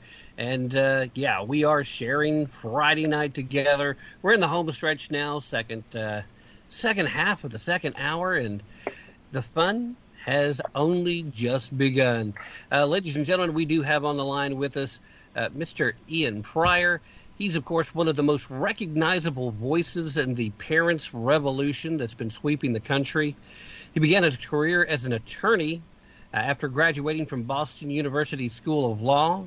He transitioned into politics in 2011, working with various Republican campaigns before serving as the top spokesman at the Justice Department. He has been fighting for our schools since before he was a parent. He is one of the most recognizable folks in the fight against the schools in Loudoun County, Virginia. Ladies and gentlemen, as I said, welcome to the show, Mr. Ian Pryor. Ian, first and foremost, thank you so much for joining us this evening. How are you? I'm good. Thanks for having me. All right. Well, I'm excited to get to talk to you tonight. You've recently written the book, Parents of the World Unite, How to Save Our Schools from the Left's Radical Agenda. I think that's something that each and every one of us needs some insight on. So glad to have you on board. Let me, I think I kind of already covered the primary reason that brought you into the fight, but what was the tipping point for you to realize that it was time to get personally involved and start pushing back against the indoctrination that's being done instead of education? Well, there were a couple of tipping points. I mean, I think the first one was realizing that our school system had spent $500,000 to bring in equity consultants to implement equity into our schools based on this mirage of systemic racism that they of course found the need to fix. And, I wrote an article about that in the Federalist, and, that certainly concerned me. And, I later learned that they maintained this equity company at a price of $625 an hour for 2 years to do all these teacher trainings, whatnot. But, what really, I think, motivated me happened in March of 2021, where here you had a group. They were called the Anti-Racist Parents of Loudoun County, private Facebook group. You had 6 school board members in there, hundreds of people, administrators, teachers, and they created essentially an enemies list of parents that were pushing back on the use of critical race theory in schools. And they wanted to, infiltrate these parent groups. They wanted to publicly expose them with, God knows what. They wanted to even hack their websites and redirect them to pro-critical race theory websites. And, I just found that repulsive. And I thought that if these are the people that are, one, running our schools, and 2, influencing the people that run our schools, we have some real problems. I mean, they're building a culture of victims. And when you build victims, you build resentment and, the consequences that follow. And, from there, we really just took off running and were, determined to shine a spotlight of accountability on Loudoun County Public Schools, which, I think we did, and I think ultimately led to a change in power in the governorship, the attorney general, lieutenant governorship, and I think motivated a lot of people across the country to look at what was going on in their schools. So I decided to write a book about it and tell our story, but also tell it through the lens of the different strategies and tactics and philosophies that we used in our fight. Right. And in this process, though, when you were first formulating these strategies, what would you say you felt like was the most surprising thing that you actually had to do in order to push back? Because, like you said, some of this was appalling, some of it was a little surprising, but I think if you've been paying attention, and clearly you have been in positions where you've seen the left-leaning control of higher education, you've seen the efforts to further dig down into the high schools and then the elementary schools, and they keep trying to get at these kids younger and younger so that they can separate children from the ideas of their parents and make it a lot harder for them to be brought back to the realm of reality, if you will. I mean, I use these terms kind of bluntly myself because clearly it's a fantasy world they're trying to promote to these children. And in the process, they're really willing to even commit crimes to cover up their actions. But we'll get there in a minute. Was there anything that you were surprised you actually had to do to counter them? I found the whole thing surprising, to be honest with you. I think that we really, we had a campaign to remove these school board members that were part of this group. And, our focus was playing by the rules. And, it's like hit hard, hit often, but hit legally. And that's what we did. And we focused on, what the laws allowed us to do. We focused on freedom of speech and our ability to go to school board meetings or go to the media and point out what elected officials were doing in their capacity of elected officials. But what was surprising then, but certainly not surprising now, is how the left operates. And they don't care about rules, and they will fight dirty. They will go for your knees. They will go for your head. They will do whatever it takes. And their rhetoric, it's appalling. They can't debate the issues. They refuse to debate the issues. They just hide behind keyboards and attack people. But, you see it this week where people are talking about, trans genocide, right? If you think at schools that biological boys should use boys' rooms and biological girls should use girls' rooms, but then you're committing trans genocide. Just think about that. Think about the rhetoric where you're essentially telling a crew of people that, may have some mental issues, that there are people out there that want to kill you. Well, guess what? When you inspire somebody with that kind of rhetoric, they end up taking action on that. And you see it with people that, you think are normal people. They present as normal people, but they're extremely hateful. And then they project that hate on their opponents and try and flip the script, but they're not very successful at it because we were very focused on the issues, on the law, on, maintaining a respectful decorum while at the same time pushing back hard. Yeah. Well, it feels to me like, despite the great effort you guys put forth, that the message still isn't getting across, because we still see things going on in different school districts within Virginia. And I said at the time that, make no mistake about it, when the news broke about what was going on in Loudoun County, that stuff like this was literally going on all across the country. And it really feels to me like one of the best things that ever happened as far as parents' relationships to the education of their children was the COVID lockdowns, because more people got to see what was actually going on in these classrooms. Do you feel like that actually did work to your advantage with what you were doing as well? More people were aware before you even had to really get activated to the next level to show what they didn't know? Yeah, I think there are two reasons why I think COVID really brought parents to the forefront. One, I mean, you had a lot of people that were pushing to open schools, and they organized. And so you had the prototype of parental organizations that had already formed to try and reopen schools. And then two, you had parents, sitting at home watching as their kids are on their Zoom or their Google Chromebooks and seeing exactly what was being taught. And then when, we had that inflection point where, you had hundreds of people trying to, or in a group at least, where, dozens of people were trying to cancel others, I think it was a ready-made apparatus for parents to really join together and work together and utilize everybody's skill sets. I mean, that's one of the things that we learned. I mean, we had, one woman who was a fantastic organizer, and that was her role. We had others that were really good investigators. We had others that were really good spreading the message on television, on the radio, in the community. And we had others that, understood the laws that schools are governed by, probably better than the school lawyers themselves. And so we were able to lead a group of people that I think galvanized the community. But you're right. I mean, they are doubling down. And I think that, one lesson I learned is that they will overextend, and they will do things that will ultimately turn off the population at large. And I think that's what they're doing now. I mean, I think you look around and parents, parents that maybe were not thinking about this 2 years ago, even when the fight was at its heaviest, certainly here in Virginia, I think they're overreaching so badly in so many places that they're going to just rally more and more people either to leave public schools or to push back. Yeah.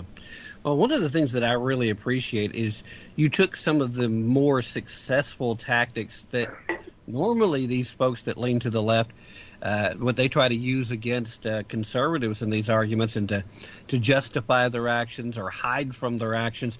You took a lot of their more effective tactics and you turned it around on them, and they really weren't able to hide the way they used to. We've seen efforts to bully folks.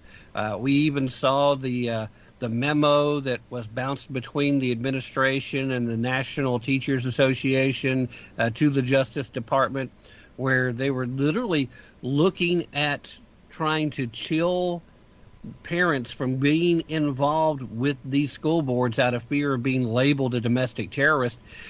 During your fight here, did you have any direct interactions from the federal government or the Justice Department, or maybe an indirect contact that definitely felt like you were being not outright silenced, but that it was being heavily insinuated that maybe it was time to walk away? Yeah, well, the NSBA memo that you referenced that went to the Justice Department, one of the incidents that they cited was the arrest of, a dad at a Loudoun County School Board meeting. And, many people didn't know at that time. By the time the NSBA memo came out, I did know the story. And, that dad's daughter was sodomized in a bathroom by a gender-fluid male in May of 2021. And, he was provoked at a school board meeting by one of these so-called anti-racist parents of Loudoun County, which we refer to as Chardonnay Antifa up here. And he got angry, and it got heated, and a sheriff's deputy put his hand on his shoulder. He kind of swatted back, and one thing led to another, and they brought him to the ground. But we later learned that they moved this kid to another school, and he committed a second sexual assault where he dragged a girl into a classroom, tried to choke her, and then sexually assaulted her.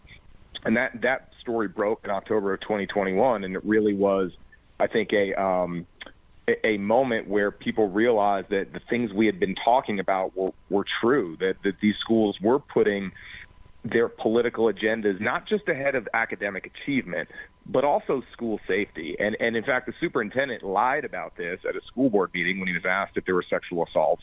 That was prior to the second sexual assault.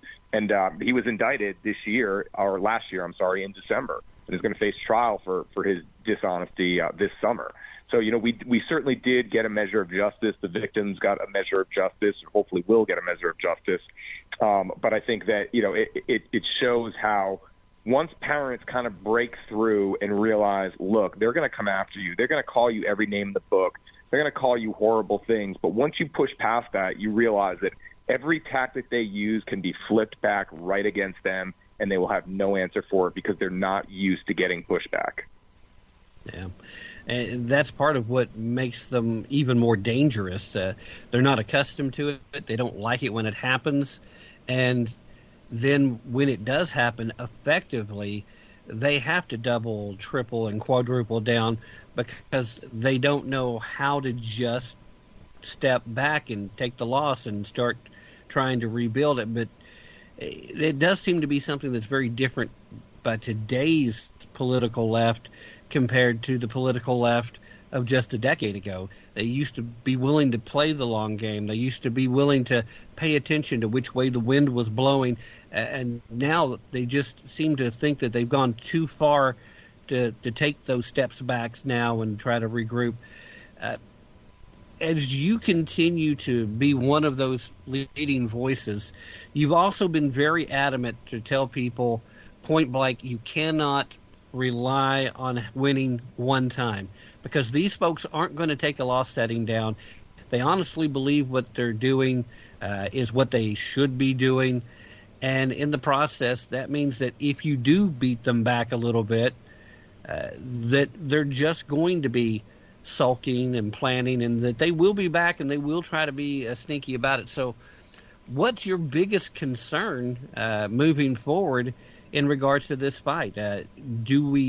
Have we gotten enough wins to make them go into a cooling down period, or is this a case where they're likely to move forward more aggressively before they're willing to accept that Americans' parents have been activated?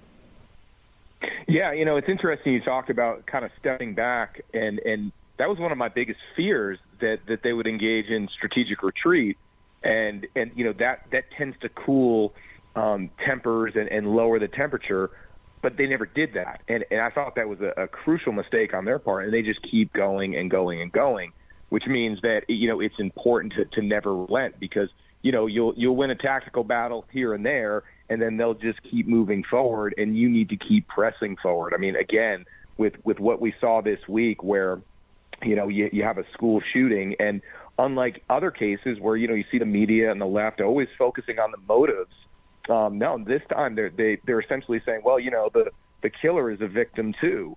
And they just double down on it. And I think that woke a lot of people up this week saying, wait a minute, instead of focusing on, the motives and wondering if the rhetoric that's going on around there maybe had something to do with this, or, maybe we're pushing this too far and we're not really looking at things from different sides, they just double down. And I think that, this week to me feels like a watershed moment where, you now see the left fully exposed for what they are, which is they're not kind, they're not caring, they're not about accepting people, they're not about diversity and inclusion, they're about power.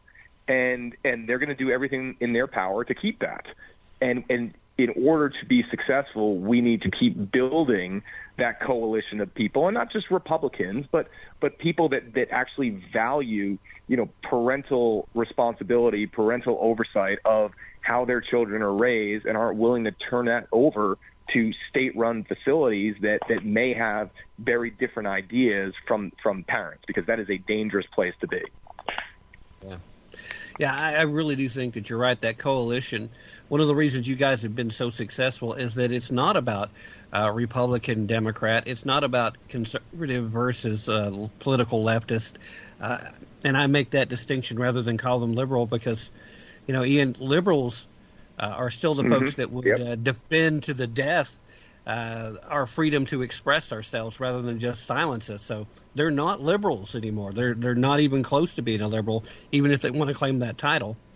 But this is about... I completely agree with you. I mean, I think of a liberal as someone like Bill Maher, right? Where, look, I mean, I may not agree with him on everything, but when it comes to freedom of speech, when it comes to the marketplace of ideas, when it comes to, calling BS when you see BS and not, exercising your heckler's veto, I think there are people out there that are these classical liberals that they need to step to the forefront and say, listen, what we're doing is incredibly dangerous. You can disagree on things, but you need to argue it out in a civil way, in a substantive way, because if we don't do that, then we are, going to a place where, the point of no return, so to speak. I don't know if we're there yet, but it certainly seems that the rhetoric over the past 10 years, a lot of that has to do with social media and 24/7 news cycles.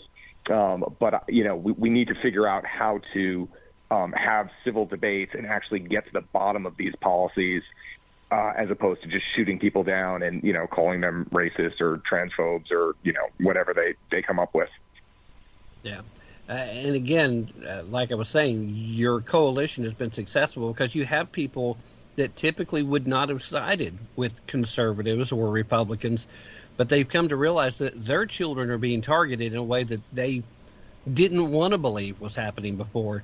And once they realize that the target is everybody and not just the political group that they try to other, that changes the calculus pretty quickly. Ian, again, thank you so very much for joining us tonight. You've been very gracious with your time. Before we say our final goodbyes, though, I want to make sure that you have one more opportunity. Let everybody know where they can find your book, and make sure that you share any other websites that you want to. And if you're inviting people to follow you on social media, share any of those handles you want to as well.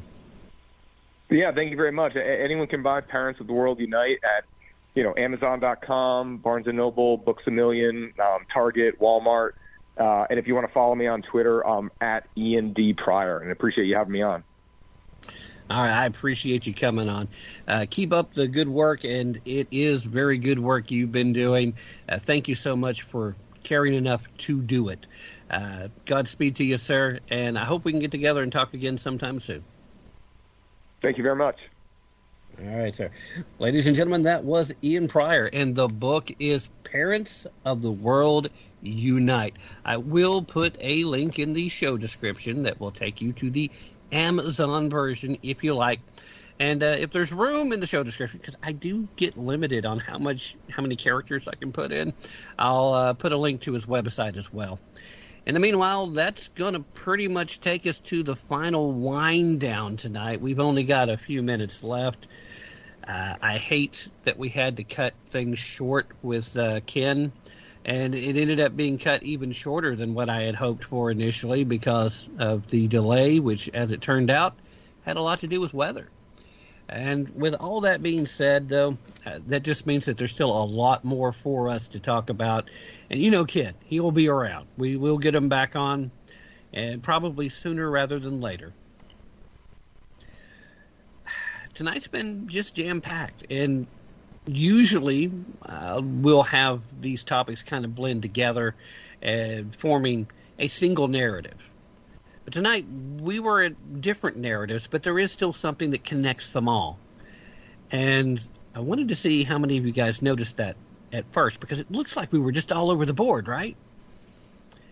Every single one of tonight's discussion topics involved the illusions, the fairy tales that the political left have been trying to push on the American people. Not just America, by the way. People of the world. They have global designs, but America is being particularly targeted at the moment because we are the last remaining vestige of truly liberty-loving individuals. Now, we've got our friends to the north in Canada. We have our friends across the pond in the UK. There's a lot of Europeans that still believe in the ideas of liberty, but they don't have the power to push back against their governments, and they don't have governments that currently are willing to allow it.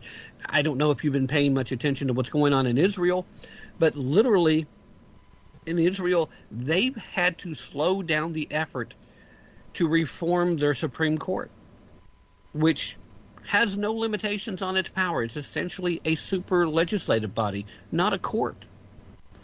These efforts were designed to actually make it more democratic, and yet it's supposedly the folks on the left, the people that pretend like they love democracy, that are fighting against it. In each and every one of these cases, whether we're talking about climate change, whether we're talking about what's going on between China and Russia and how that affects the United States, whether we're talking about the shooting in Nashville and the media and the Democratic Party's reactions to that, or what we were talking about here involving parental rights and your ability to push back. It's all how the left is targeting our children one way or another. It's about making the Greta Thunbergs of the world to be frightened and scared to death of a climate apocalypse. It's about how we're led to believe that if we just keep giving all of our money, all of our financial power, and all of our military power, and all our technological power to China, that eventually they'll become good guys. None of that's going to happen. As long as we continue to further weaken ourselves, then they don't have to fight us. And by the time we realize what actually happened, it's going to be too late. There are a lot of good voices out there that are speaking out against it, though. I'd like to pretend that mine is one of them, but I'm just somebody who's in really good company. In the meanwhile, we're going to have to let things go there, because I definitely want you to think about all these things. I want you to go pick up some of these books, and I want you to have a great weekend. So remember, don't take my word for it. Definitely don't take their word for it. Be prepared to put in some effort, and especially use your brain if you really want to tap into the truth. Good night, everybody. Have a fantastic weekend, and we'll get together and do it again next week. I'm out of here. Doug, you know what to do.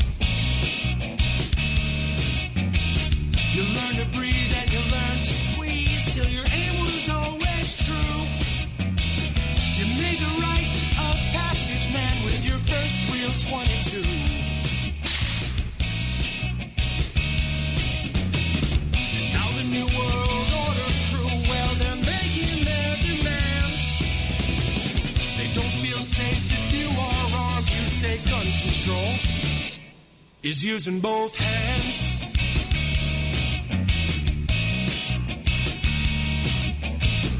Founders knew the Second Amendment was the final one to keep, to hold our other rights intact so we never become sheep. Stalin, Hitler, Mao, and Pol Pot, they told us things that you never forgot. Teach lessons to your daughters and sons, to fear the government that fears your guns. Now the New World Order crew, well, they're making their demands. They don't feel safe if you are armed. You say gun control is using both hands.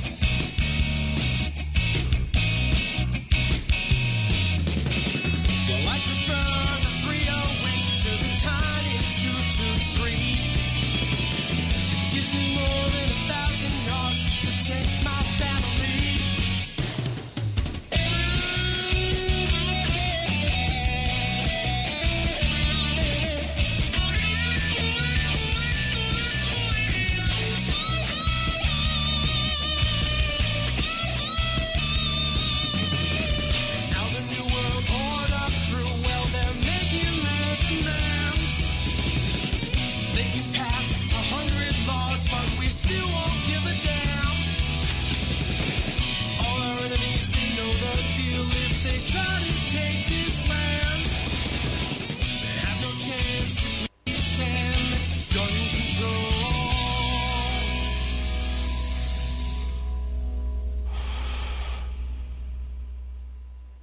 is using both hands.